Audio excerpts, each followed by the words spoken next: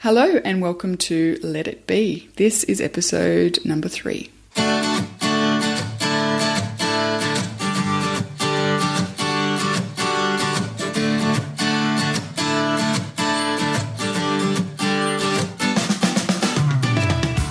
So, Brooke, in episode 1 of this esteemed podcast of ours, we touched a little bit on the topic of a successful life and what even is a successful life.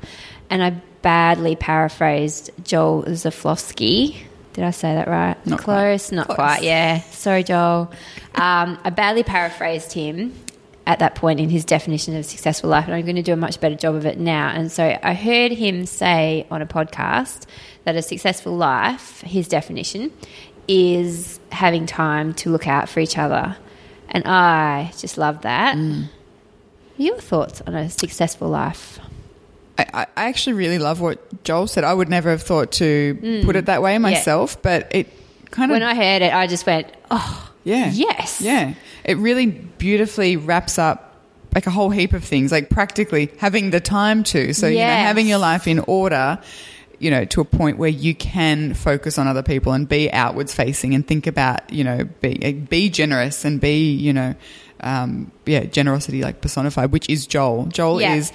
If that's his if that's his definition of a successful life, he's nailing it because he is probably the most generous in terms of his time and his energy kind of person that I've ever known. And he's just a connector, and he always goes out of his way to try and connect people who he thinks that will get along really well or who will have something to kind of offer each other.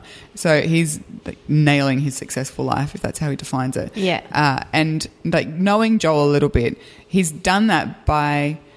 It's very intentional, he's created a life that gives him that space and gives him that time and that energy and that positivity to do that. So I think it's a beautiful way of defining a successful life. I would never have thought to do that because I'm kind of probably more... How would I define a successful life? What would you have defined as before you heard that? Probably freedom. Yeah. And from freedom, a whole heap of things kind of flow. Like freedom in terms of, like financially, yes, but that's just a comfort thing. I guess what being financially secure does is it gives us freedom. Exactly. Yeah. So but freedom then would allow us to travel is a huge thing for me. But it's not just so much about travel, but being outward and being open and exploring and adventurous and trying new things, like that kind of is what travel means to me. So that's what the freedom kind of tends to think. But then also, I guess, going back to what we were talking about with our legacy episode, having a family that is secure and happy and, again, warm and compassionate and kind, like that to me is successful. Yeah. And then also being able to contribute to the world in a significant kind of way, both through like the work that I do, but also for me, a big part of it is being able to, and I guess this comes from my upbringing. My parents were always like charitable givers. We always had World Vision sponsored children, things like that. So to me, that's a big part of being successful is being able to share the wealth and be generous. Pay it forward. Exactly. Yeah. So that's a big part too. I think strong relationships and, it's got absolutely nothing to do with our house or the clothes that we wear or the car that we drive. But like that's a really long-winded answer. But it's interesting, isn't it? Because I think, so I know I'm a very goal-oriented achievement. If I'm going to be honest, I would say I'm an achievement addict. Yeah. So I set goals and I try to achieve those goals. I get huge satisfaction from achieving those goals, and I feel that a successful life really involves being able to achieve those goals. But I also know, even before I heard what Joel said, I also know that, one, there's no point achieving goals if you've got no one to share them with. So if you've, been very, very single-minded and you've got no relationships left because you're so single-minded in achieving a goal, well, then you get there and you go, well, this is not lonely. That great because I'm patting myself on the back, but there's no one else here to share this with me. But there's also that concept very much about, it's I don't feel you can be living a successful life if all you're doing is pursuing something and you haven't got the time to lift your head and be good to the people around you effectively. So I know, to say, back in the day, I was a competitive triathlete and competed at a reasonably high level. And so, back in those days, I just had a boyfriend, and I had a very tolerant family. And so I was able to be very single-minded in that pursuit, mainly because of the patience of that boyfriend and also because of the fact, well, he's now my husband, so he's very patient. But we didn't have kids back then, so, you've got the opportunity to be single-minded and go after these things. But if I let my relationship collapse in my single-mindedness, it would have kind of made anything that I achieved in my triathlon days not pointless, but it wouldn't have been as enjoyable if I didn't have that person who loved me and was able to share, the highs and the lows with me. And certainly I had friends who were doing it as well. But yeah, I think pursuit of goals is important. Yeah. And I think you would agree with Absolutely, that. yeah. But this is something I want to talk about because I think both you and I are naturally highly driven people who have had to dial that back a lot with that, with both having kids, but also we've both ground ourselves into the ground. That's what the hell. You guys know what I'm talking about. But we've both pushed way too far. Yep. And we've both made fairly massive adjustments to our life to make sure we don't get there again. So I guess what I'm interested to ask you is, like, how do you make it work? How do you allow that driven side of you? How do you give that side of you, I can't think of the word. How do you keep it happy?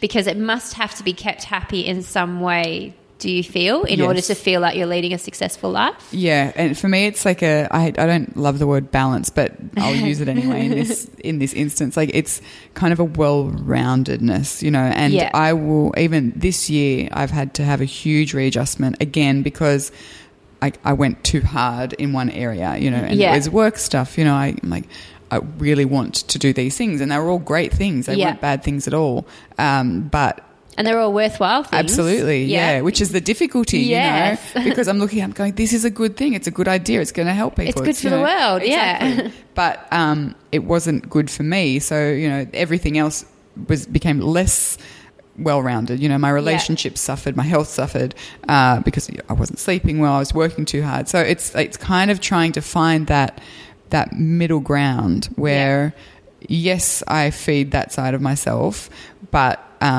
it's a constant readjustment. I think that because my tendency is always to just add more and more and more because that's just me, and again, before I had kids, I actually think I'm probably more driven now. I was quite aimless, up until maybe like 5 or 6 years ago, because I knew I wanted to do something, but I didn't know exactly what it was. Okay. So I feel like, and that's the point of frustration for me, because I'm like, if I had have realised this 10 years ago, I would have had years to kind of build on it. And damn it. Yeah. So, but it is what it is, and it's fine. And like, the reason that I'm doing the kind of work that I am today is because of that whole journey. Yeah. So, it's just the way it's worked out. But I think that I've lost my train of thought. Well, I can take over from your train of thought, because I can say that I think I came out of the womb with drive. So, I've always been in a hurry. I've always, right from the word go, I knew exactly what I wanted. I would go after that thing, and then I would go after that next thing. And I can say the one thing that saved me because that's a higher potential for unhappiness, because it's a bit like I think it's called summit syndrome, where you get to the top of the mountain and you don't enjoy being at the top of the mountain because you're looking to the next peak already, like you're going, that's where I'm going next, instead of going, hey, I'm at the top of the mountain. And I think the one thing that saved me in all of that was the fact that I was very internally driven. So I was anything that I was achieving or going after, I was never doing it for anybody. but myself. Yeah. Which is good, but it does get addictive in that if you can hear this beeping where, on Darling Harbour, there's a giant boat and the boat is doing something. It's like one of those cruise liner boats. I think it must be doing like a test. Yeah. A test thing. And it's done. Thanks a lot, Radiance of the Seas. Stop it.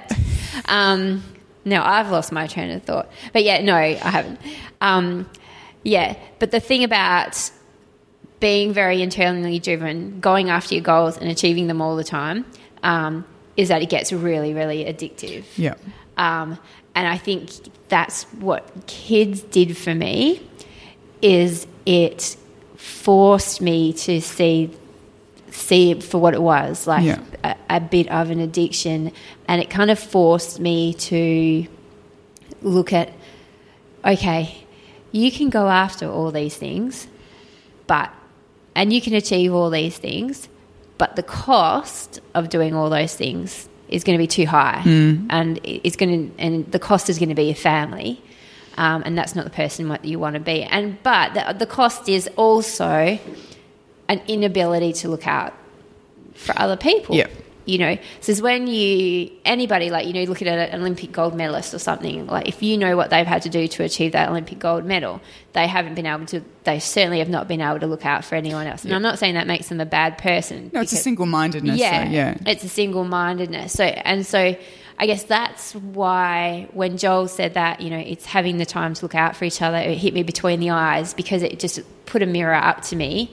And I went back to those days of being, having all these goals and going after them really hard and being driven towards them, and realising that was all well and good. But during those periods in time, I just didn't have the ability. I cared. Yeah. I cared about other people, and I could see other people struggling or whatever, but I just did not have the time to give them. Yeah. And I'm talking, I would think about dropping them an email.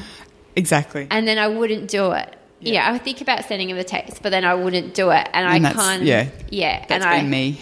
Yeah, and so that's why I think, like, this... And then I also have to look back at that and go, really, that definition of success at the time, even though I was highly internally driven, I was driven to doing those things because other people said... That's the definition of success. If you achieve these things, if you aim for these things and achieve them, you've made it, you've done it. And I just find it a really interesting, not a dichotomy dichotomy is not the right word, but it's an interesting construct in that it's very hard to separate out what is driven by ego, what is driven by other people's kind of thoughts and feelings, and what's really important to you. And I think that, what helps you really live a successful life is really taking a step back sometimes and going, right, why am I actually going after this thing? Yeah. Because I think we've all been in that position where, say, someone we really admire has approached us and said, I want to do this with you.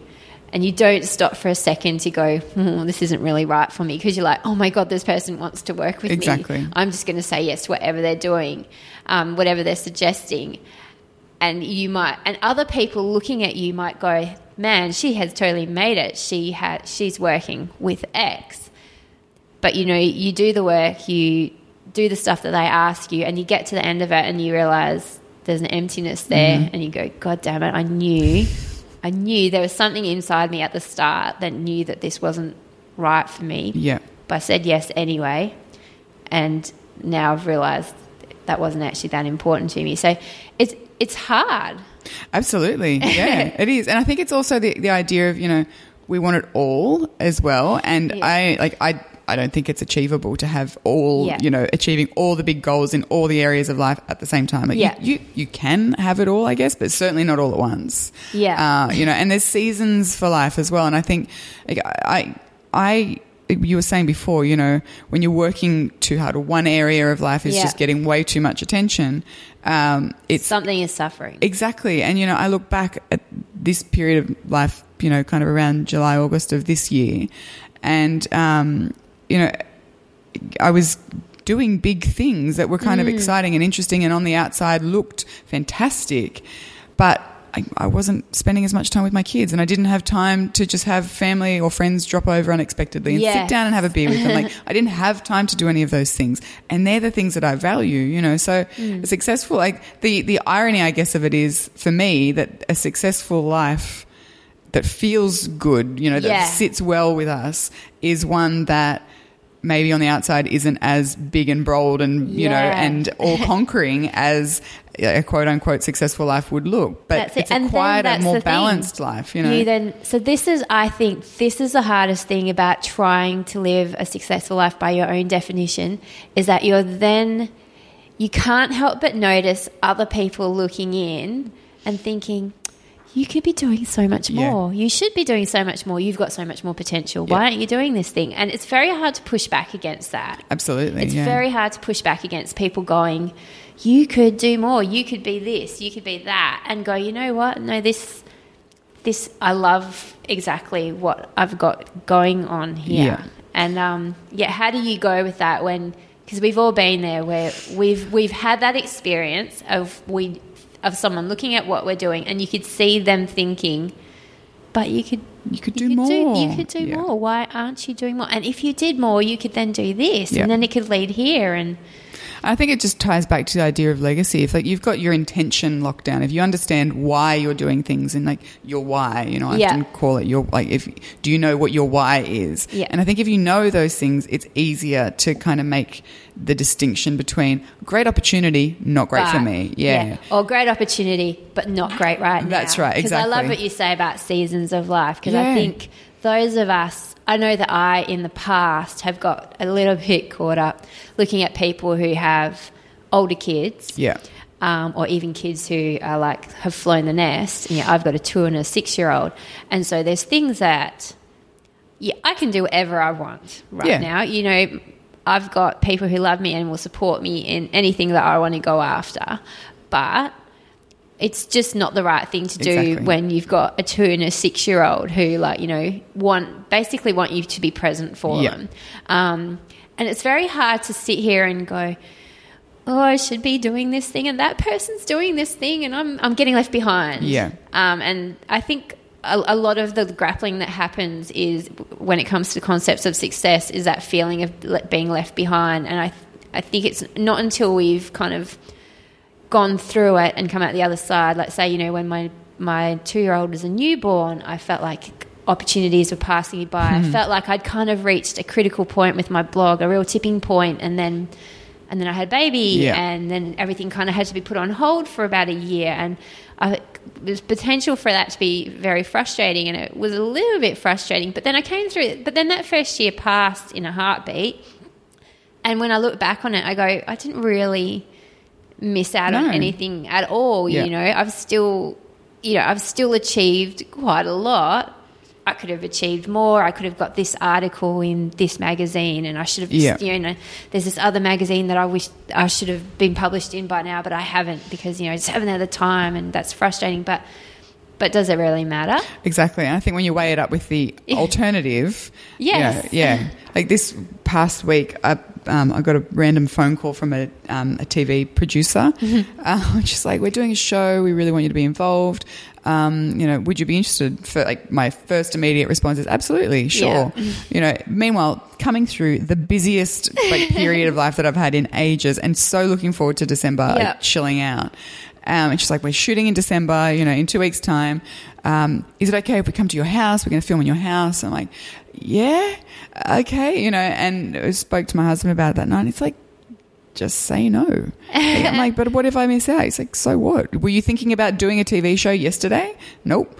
You know, then say no. And he said he actually said to me the next day, the second I said to you, you actually don't have to do this, you know, like just because an opportunity knocks doesn't mean you need to say yes. He said, your face lightened. Like, you looked 5 years younger the second someone gave you permission to say no. It's that permission thing, isn't it? It's just like, it's frustrating that we do often need other people to give us permission to say no or to let an opportunity fly by. Because the flip side of that is you might be talking to someone else, someone who's not Ben, and you might say to them, TV producer rang, but I said no, and they'll be like, what? Why? Yeah. Why did you do that? Oh my God, that would have been an amazing opportunity. I wish they rang me. I would have said yes. And then you kind of get caught up going, oh, I shouldn't have said no. And that was it was really instructive for me to take an opportunity to practice what I preach as well. I'm getting better and better at actually doing what I talk about. Yeah. But, it's a process. I'm still learning. But, to be able to do that and recognize that kind of tension between something that's been presented to me and the fact that it's not actually in keeping with my why at the moment. It's not going to support the things that are really important to me. In fact, it would take me away from them because I'd be stressed and it would be a big thing and I'd be more tired than I already was, and to be able to kind of just own that and just say no to this lady who was very persistent, which didn't make it. It actually was great because it didn't make it any harder for me. It actually made it easier. Yeah. Like, no, I really don't want to do this. And now that you're giving me the opportunity to say no again, I feel really good about saying no. So it was kind of very helpful. And I think I'm going to look back at that as something that I'm grateful for the process of working through that, because now when an opportunity comes and it was never on my radar, it might be a good opportunity and I might say yes, but it's so fine to say no, because I think keeping that overall balance, that overall well-roundedness is probably key to me right now to be living a successful kind of life. Yeah. I'm definitely not there in most areas, but I have a better feeling of what it looks like. Whereas before, I think successful to me meant status stuff. Yeah. That's how I used to gauge. Stuff. It's exactly. the getting of stuff and the the ticking of boxes. Yeah, and climbing that ladder and, taking the next step and the next step and the next step without actually questioning why we're taking those steps. That to me used to be how I would imagine a successful life to look. Whereas now I think it's actually being able to say no. Yeah. And I guess what you're talking about is it's the concept of intent, isn't it? Exactly. So, and I guess this is something you and I talk about a lot, both on our blogs and just in general, is that do what you want and do what makes you happy, but do it with intent. If you're just being swept up in someone else's enthusiasm, in someone else's goals, in someone else's dreams for you, it's probably not going to get you where you want to be. Yeah. But if you stop, look at what's being offered or look at what you're going after, and you know that you're doing that thing with intent, then that's going to get you a long way towards, your definition of ensuring that you're living your definition of what a successful life is. Exactly. I think intention's key. Like it's one of the key things to keep in mind. And it's like it's a practical application of mindfulness, I think, because to me, mindfulness is a whole heap of things, but the opposite of mindfulness is mindlessness, which is how I used to live my life. Exactly. Like I would just mindlessly go about everything because that's what I should be doing and that's what I did yesterday and that's what I'll continue to do tomorrow, and that's in terms of work and life, and then also just mindlessly kind of blob out and mindlessly, but to attack life with mindfulness and to approach it mindfully is intention. And I think that's if you're doing anything with intention, like you're choosing to be there, then I think that's kind of key to that successful life that we were talking about. Yeah, and I think that the key word there is choice, and it's realising that we have the choices. We have choices, and we're the ones in charge of where we're going, and we have the choice to be intentional, and as long as we can do that, we're there. Exactly. Nailed it. And don't forget, you can connect with us on social media if you so wish. Kelly's at Kelly Exeter on Twitter and Instagram, and A Life Less Frantic on Facebook. And I'm at Brooke McAlary on Twitter and Instagram as well, and Slow Your Home on Facebook. And, I know we're only just getting started, but if you're enjoying the show so far and want to help spread the word and get us in front of more people, it would be awesome if you could leave us a rating or a review in iTunes. Thanks for listening. See you next week.